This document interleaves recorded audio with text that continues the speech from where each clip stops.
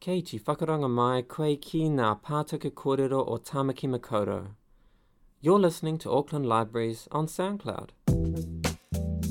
For heritage to have value, for heritage to matter, you have to have a community there that celebrates it and connects to it. At the end of the day, these things, although they're from the past, they're kind of living and they're carried through to the present and then on to the future, hopefully, if we do our jobs right. Welcome to the Heritage Talks podcast, bringing you the best in family and local history from New Zealand, the Pacific, and beyond. Your heritage now.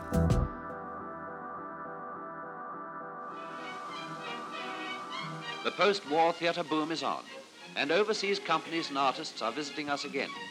But today, many New Zealanders feel that it's time we had a professional theatre of our own. A beginning is being made. A number of experiments have been carried out already. Amateur societies have toured their productions, and a university group has gone as far afield as Australia. Another experiment is that of the Auckland Adult Education Centre. The plan is to tour the North Island from top to bottom, introducing live theatre to a wider audience. Kia ora koutou. Today we present a talk by writer, director and actor Dr. Murray Edmund, based on material from his forthcoming book, Time to Make a Song and Dance, Cultural Revolt in Auckland, 1960 to 1970. The talk was hosted in conjunction with the Curtains Up exhibition staged at Tāmaki Pātaka Kōrero, and which explored the rise of professional drama in Auckland. You can find further material from the exhibition in our playlist on Auckland Library's podcast page. Here Dr. Edmund concentrates on the rise and fall of the Community Arts Service or CAS theatre.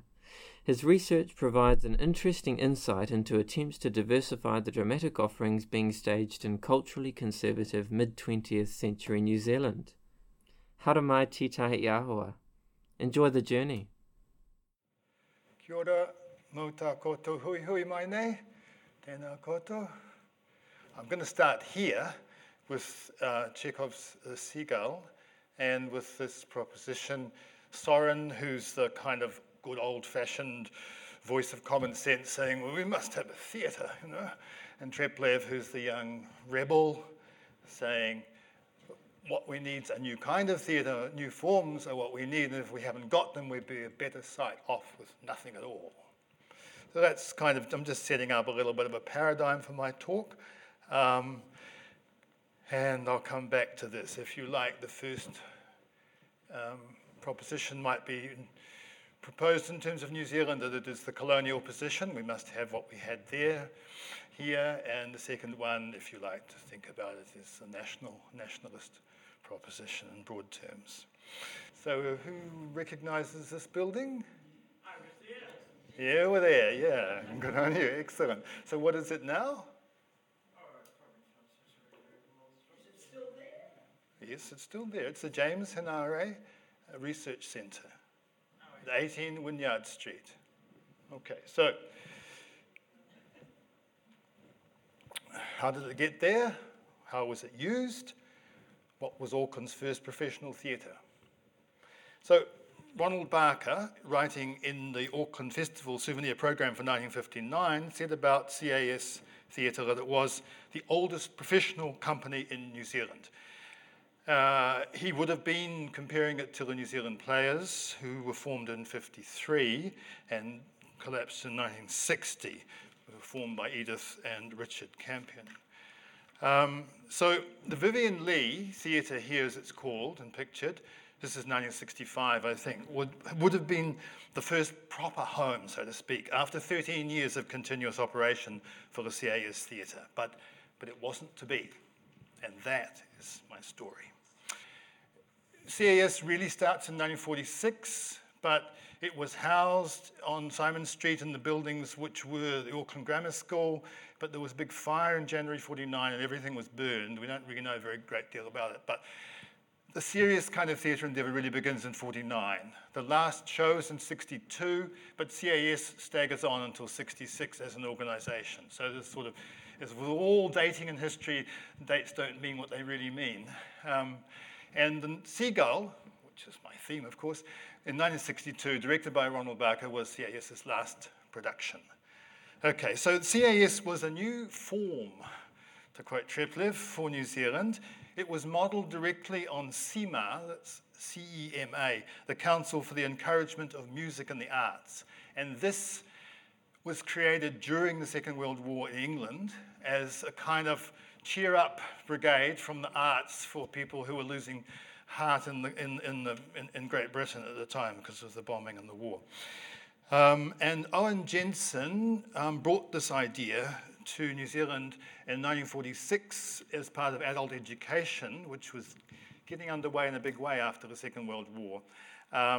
He set up the Cambridge Music School, and he also set up the CAS, Community Art Service. And they toured and good performances in music, with singers, in dance, which was really ballet mostly, with art shows and exhibitions, and also theatre. Those were the main 5 things. And of course, they gave classes. They were part of that as well. So at first, its programming was not as radical as its form. It was, in a way, Barker did compare it to La Barraca, which was Lorca's company with the students when they toured around in Spain just before the Civil War, or maybe the group theatre under New Deal in America. He was very aware of that comparison. But the first director to come in 1949 was Harold Bagent, and he was there till 56. So Bagent's programming for CAS was reasonably standard for the times. Priestley, Shaw, as we saw there, Shakespeare, Twelfth Night in 1950, and Merchant of Venice in 52, and then a memorable Tempest in 55. Noel Coward, Christopher Fry, who was big then, Terence Rattigan, Charlie's Aunt, in which Bagent himself played the lead. And then in the mid-50s, Miller's All My Sons, and Williams' Glass Menagerie, which was directed by Douglas Drury in 56. So that was that kind of fare. But the company was different from the New Zealand players. The Campions defined their mission as, I quote, to provide varied and first-class theatre. So they were really with Soren in this game. There was no educational intent, there was no necessary teaching role, no attachment to a university. It was a private venture. They toured nationally. CAS was within what was then known as the Auckland province, something that's sort of disappeared. From Kaitaia to Gisborne they went, sometimes to Wellington even to do seasons. So Philippa Uhlenberg wrote a thesis at Waikato in music about CAS, its history and context, and she noted there is much research and writing still to be done in this important field. So that's kind of where I'm coming in. Bagent himself left in 1956. He went to South Australia. He worked for many years in the South Australian equivalent of that. And if you want to go home and switch him on, just go to the opening of Mad Max 2. Remember the monologue there? That's Harold Bagent. Yeah. And Ronald Barker turns up in 1957, so it was a bit of a hiatus, November 1957. Okay, I just want to also make the usual apology for a modern audience. You'll notice very few women get a mention in this talk. I am discussing the cultural politics and the institutional politics of the time, and that's why. But I do want to note Ronald Barker's wife, Lillian, who designed costumes for almost all of CAS's productions from 58 to 62.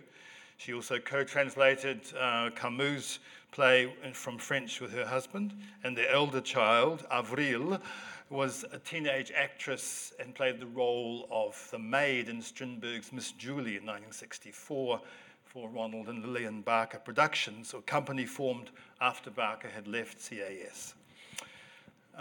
Also to note that adult education did teach classes in Te Reo Māori.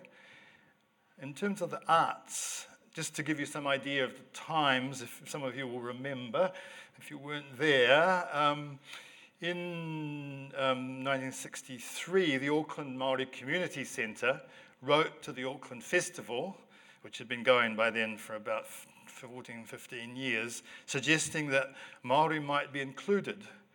The reply, and I quote, thanks to the George Grey Room, from the letter from the Auckland Festival Committee, said, "There is a permanent display of arts and crafts at the museum." It's a place for you. So, thank you, George Grey Room. So Barker's arrival, I think, changed the nature of the programming for CAS Theatre, and something more like Treplev's vision of a new theatre began to come out. So I've just listed here some of the things that CAS was trying to do. They were trying to be professional. They were trying to provide a community service. They were trying to provide education. They were trying to provide entertainment. They had an aesthetic ambition. They were trying to provide some industry training because there was none in New Zealand. And they were also touring as well as doing shows, seasons in Auckland, and also touring as well.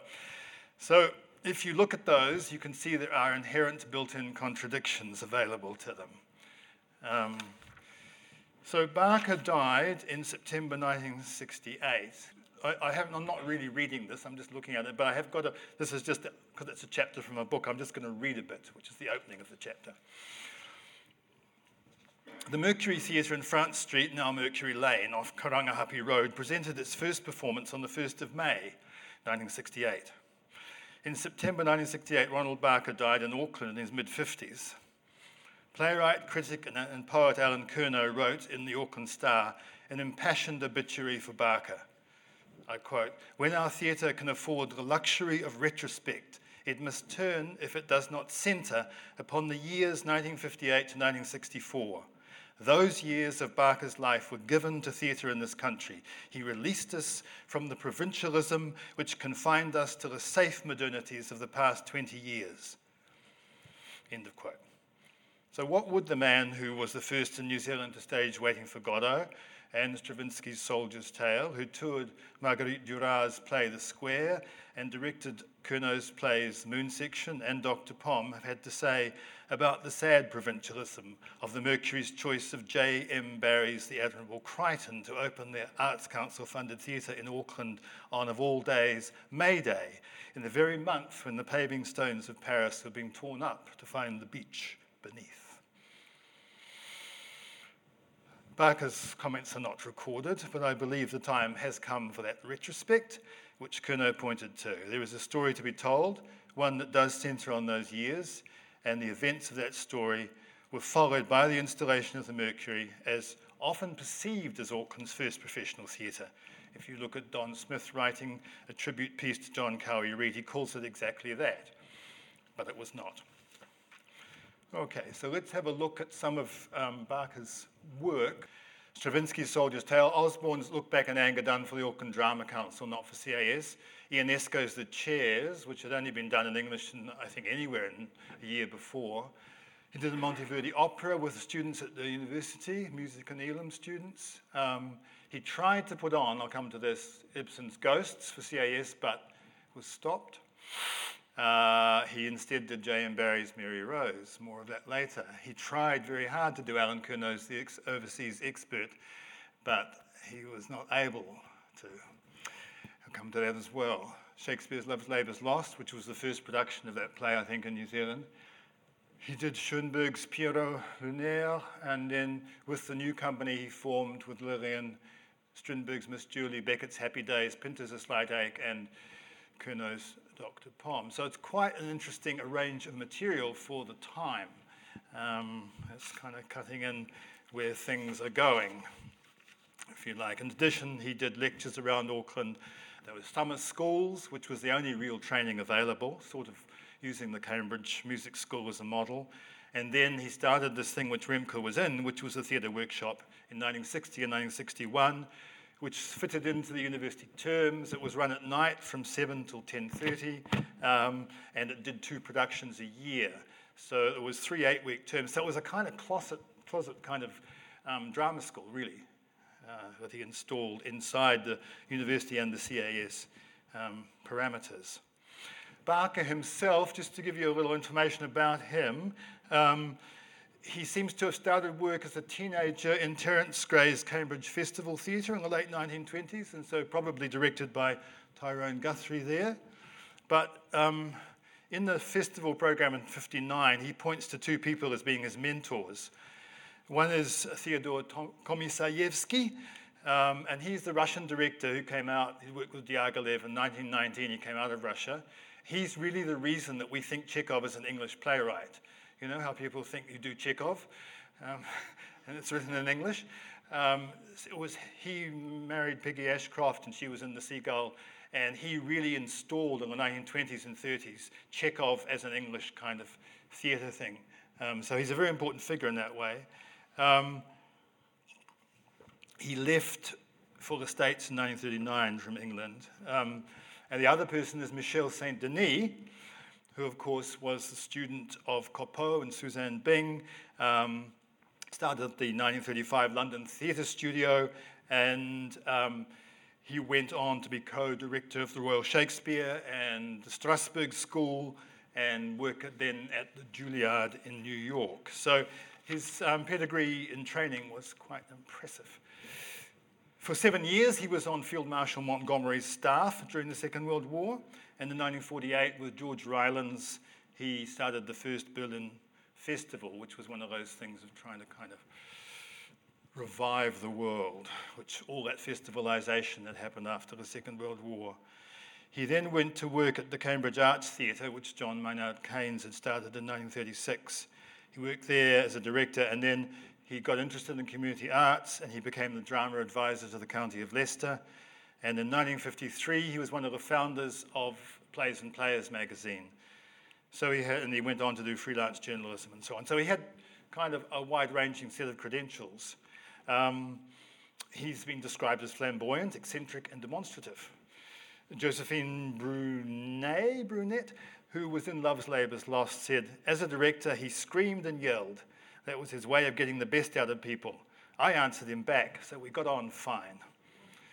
And Rosalie Carey said, he was very English, double-breasted suit with floral hanky in the breast pocket and a bow tie, and odd socks, one Russian red, one navy blue.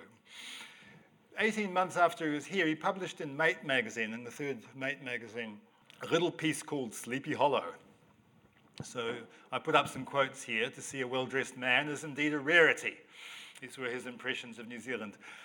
For Pākehā, the earth merely exists to be plundered.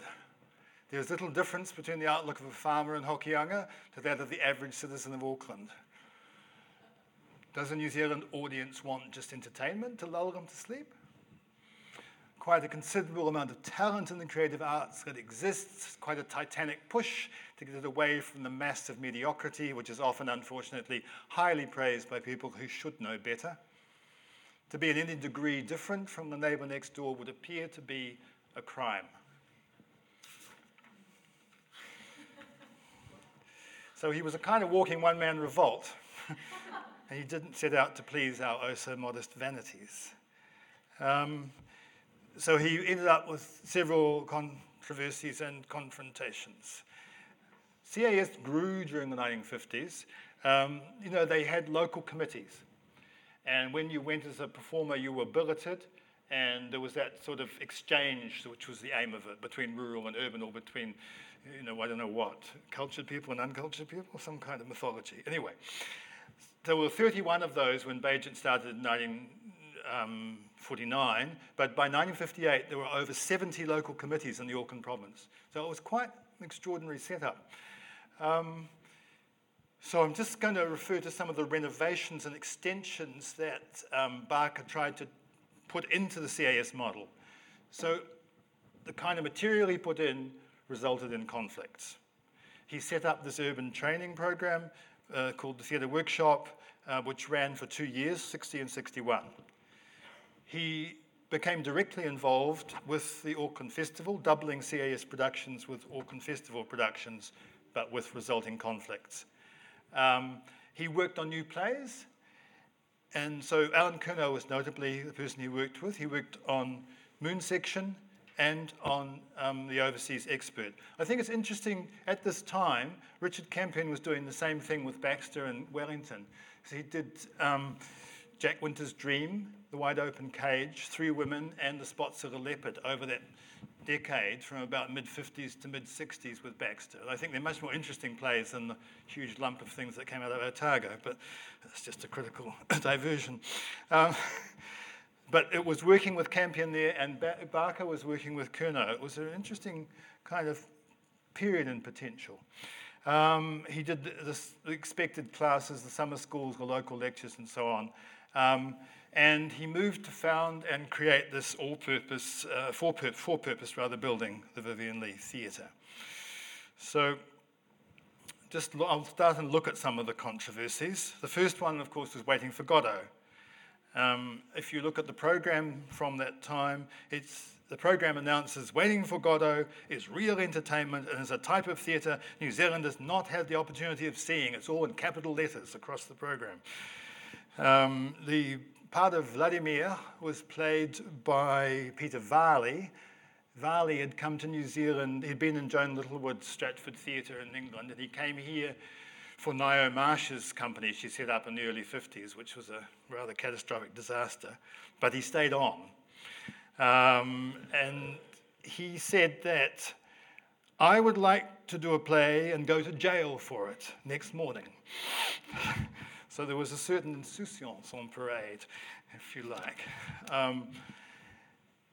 So the responses to Waiting for Godot were extreme. I quote from the Raglan CAS committee, I greatly fear this is a telegram, you see, telegrams are the thing of the day. I greatly fear this may be the end of CAS in this district. And from Kaitaia, withdraw blasphemous obscenity before it destroys CAS.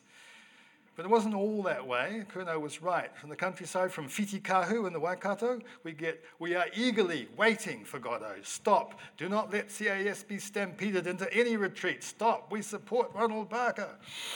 Yay, Whitikahu. So the Adult Education Report for 1958 calls this the year of Waiting for Godot. By the end of the year, CAS Theatre, it says, had a standing as high as it had ever had before.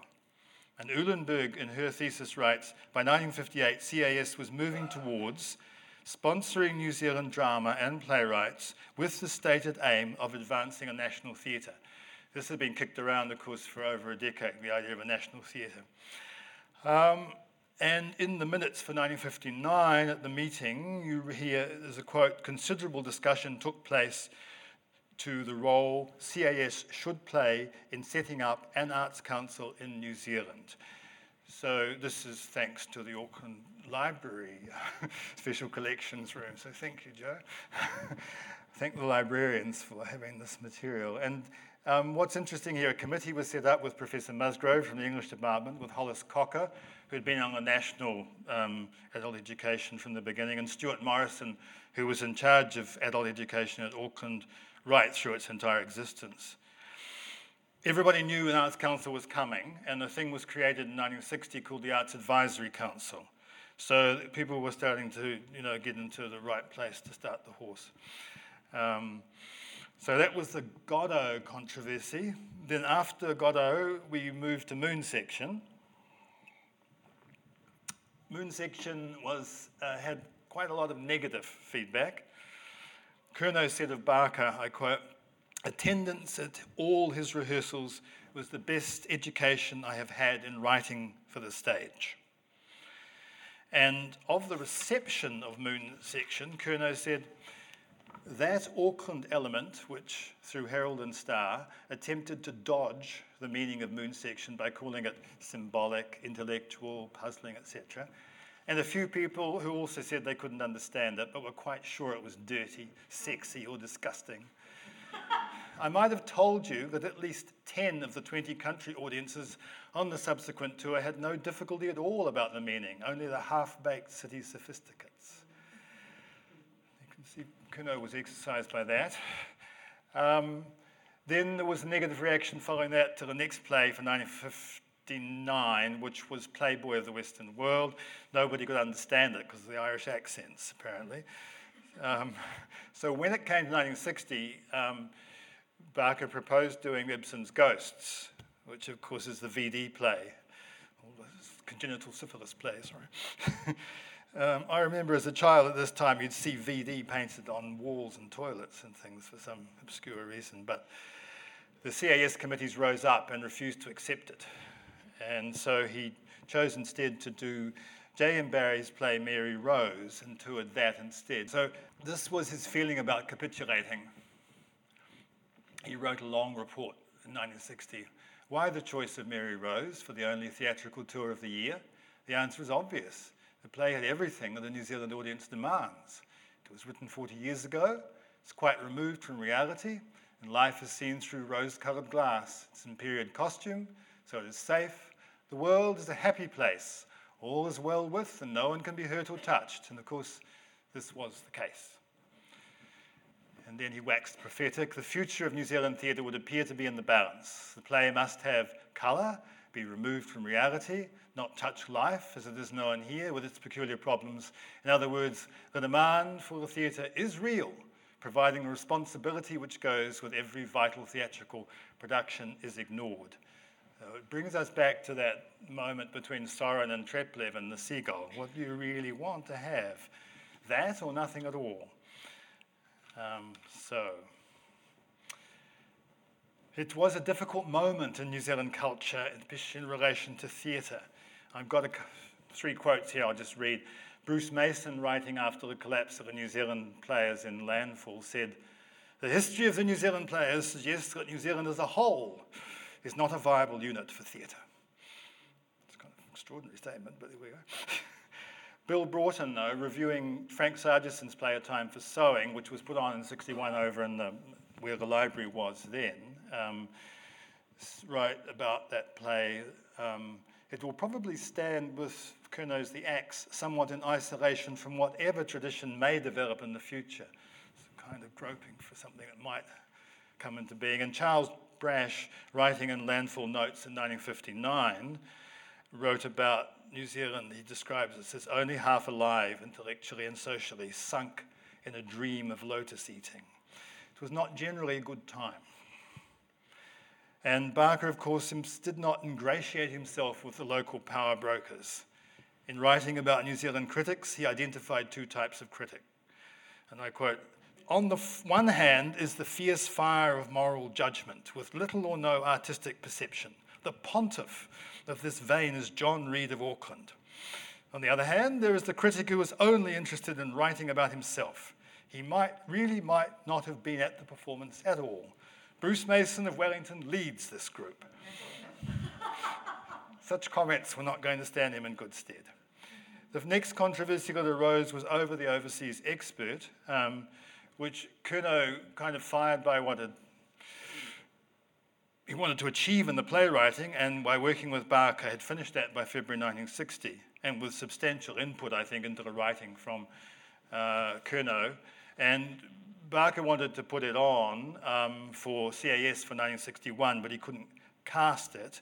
The play was broadcast on NZBC on the 27th of May 1961, with Tim Elliott playing Bob Soper. Elliott was one of the founders of Downstage.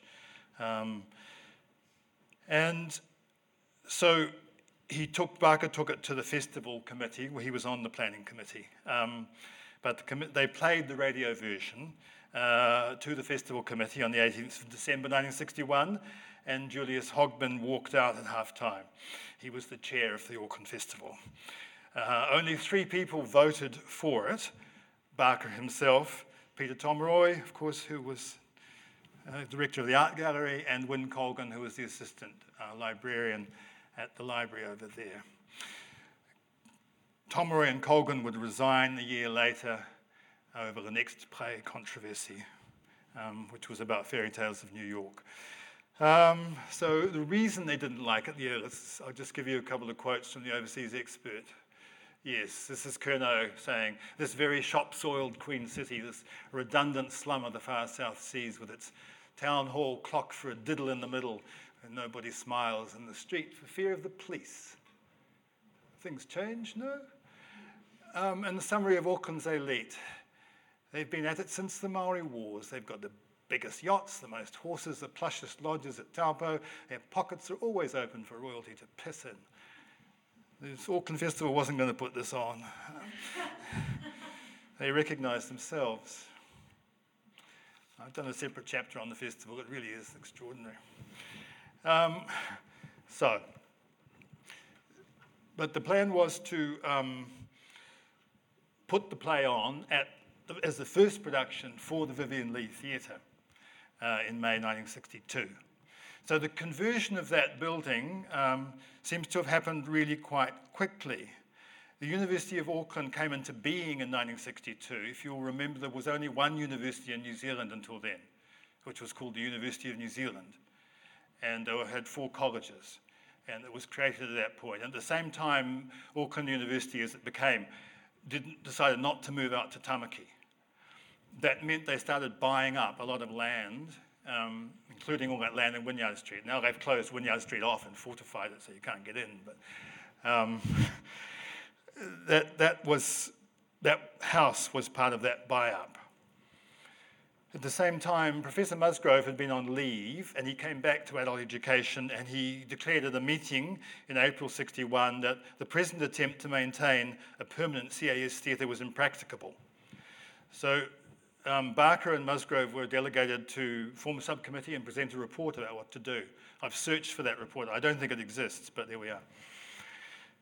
Alan Kernow's biography insists that Barker was strongly supported by Stuart Morrison in adult education and by Musgrove. All of them interested in developing, I quote this here from the biography, CAS as a second national professional company, which must refer again to the New Zealand players. So, in lieu of that, this building campaign began on the campus, but the 18 Wynyard Street conversion to the Vivian Leigh Theatre was achieved rapidly, entirely at adult education's expense. So Stuart Morrison did it himself in the last months of 1961. So what they created there was a boutique, 70-seat, arena-style space with some workshop and backstage space. At the time, Vivian Leigh and the Old Vic Company were touring Australia and New Zealand. Vivian was doing viola in Twelfth Night at the age of 49, good on her. And she was here performing that, and she agreed to lend her name and her presence to the opening on the 17th of February 1962 of the Vivian Leigh Theatre. And The Overseas Expert would be the first production. The great thing is the Star reported that The Overseas Export would be the first production, which is one of the great typos, because it actually tunes in with what's mostly in New Zealand papers at that time, because overseas exports were imports and overseas exports. Barker said it will be used as an experimental theatre by the CAS Theatre and the Auckland Theatre Workshop. And he said, God give us the power to make our dreams come true. And Vivian Leigh said, God's blessing on everyone who acted there. But no one ever did. What happened next was sad, abrupt, and dreadful in its consequences for Barker. On the 8th of March, just as the Seagull was going on the road, Barker was arrested in a police sting. I quote from the Herald, "A detective using a toilet in Durham Street West had watched 2 men in the next cubicle." This is the Herald. Unfortunately, the initial report in the paper mentioned Barker's name. A reporter had been at the police station that night and picked it up. When Barker appeared before a magistrate, he was granted name suppression. But as Bill Pearson wrote to John Newton in a letter John's given to me, of course, by then it was too late. So the situation turned swiftly against Barker. The Adult Education Council met on the 15th of March, and one of the ironies of this meeting was an agenda item already tabled for March 1962.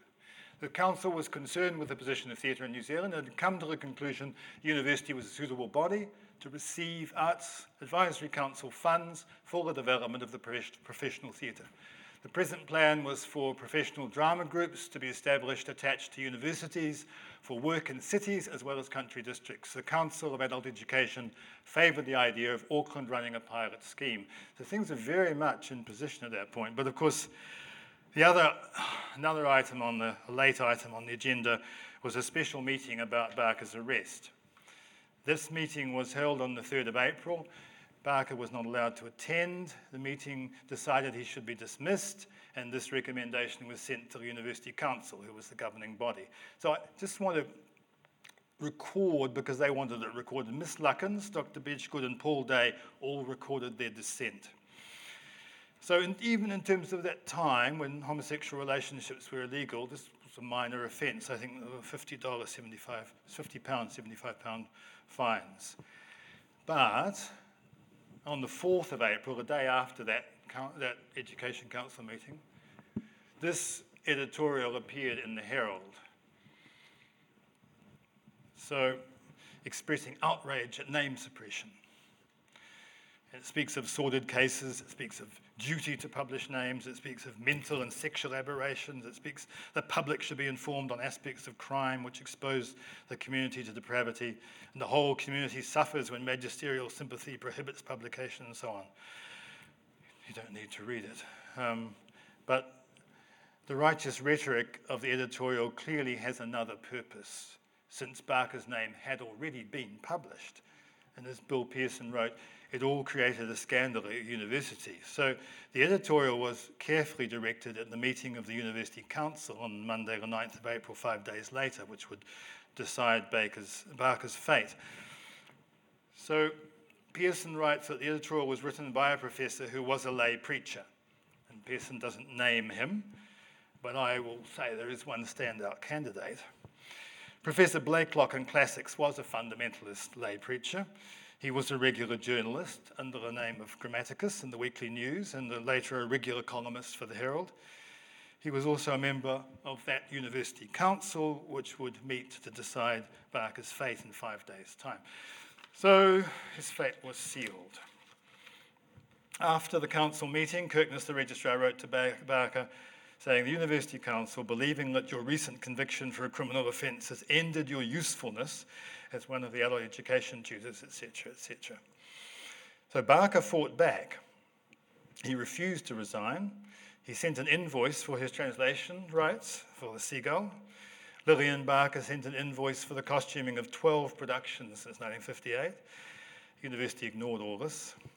The Lecturers' Association, of which Bill Pearson was an executive member, and therefore I think though the letter's written a long time later, he will remember very well, fought hard on Barker's behalf. Frank Sargison raised money for the Barkers. On the other hand, the Association of University Teachers, to distinguish these organisations, was not sympathetic. And if you look at Paul Miller's biography, he writes there, quoting Bill Pearson, "A meeting of the Staff Association, the AUT was called, and many staff were there in a mood of self-righteous hostility.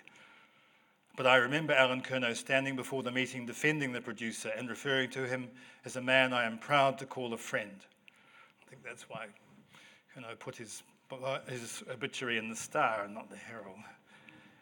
It's also worth mentioning, I think, that Curnow's play Dr. Pom, which has never been published, that Barker directed 2.5 years later at a place called the Rembrandt Art Theatre, which was actually part of the Paris Boulevard coffee shop off High Street. That play is an absurdist satire on the university, and one feels not on just any university. The sad thing about this production was that Barker's actors, who were Sybil Westland and Desmond Locke at the time, had full-time day jobs. So the lack of a professional framework for the new company, for Ronald and Lillian Barker Productions, meant the play was desperately under-rehearsed, and a terrible disappointment to Curnow and presumably to Barker as well. And Curnow said, "I make no claims and I admit no faults, since the play has yet to be performed." So this was, as far as I can see, the last production that Barker directed, though he continued writing commentary and critique.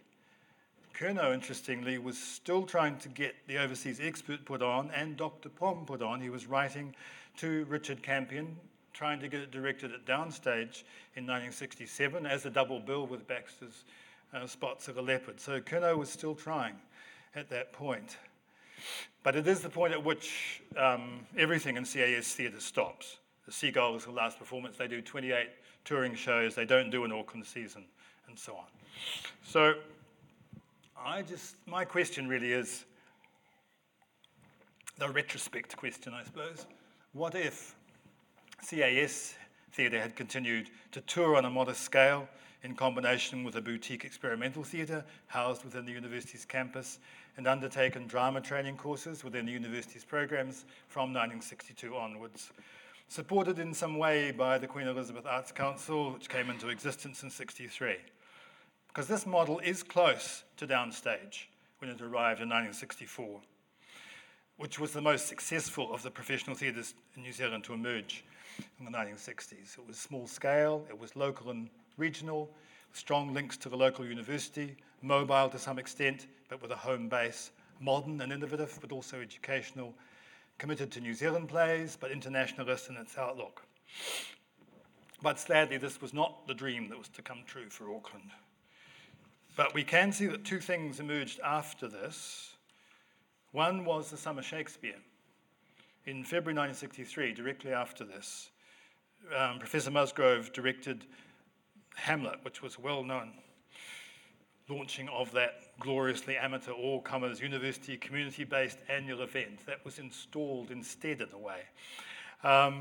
And of course, the Summer Shakespeare went on until the Pop-Up Globe scooped up the barge shares at the discount rate, and Summer Shakespeare Corp collapsed.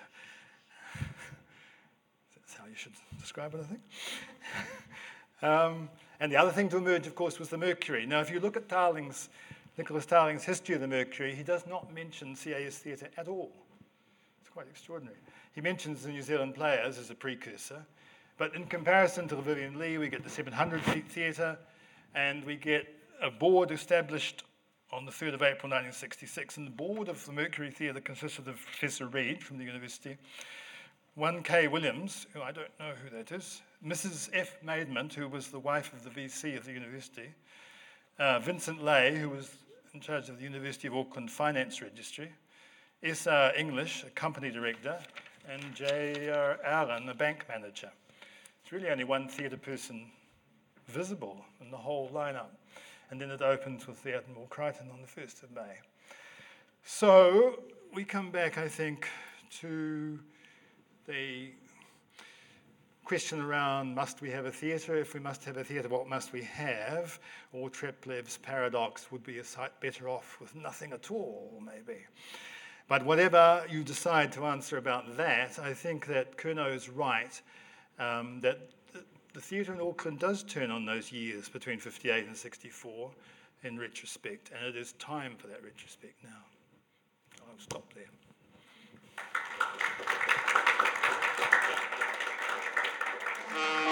The work is varied, and although they naturally strike jobs like this, the women in the cast insist on equality with the men. It's essentially a team job, and behind each evening's performance there's a lot of hard work.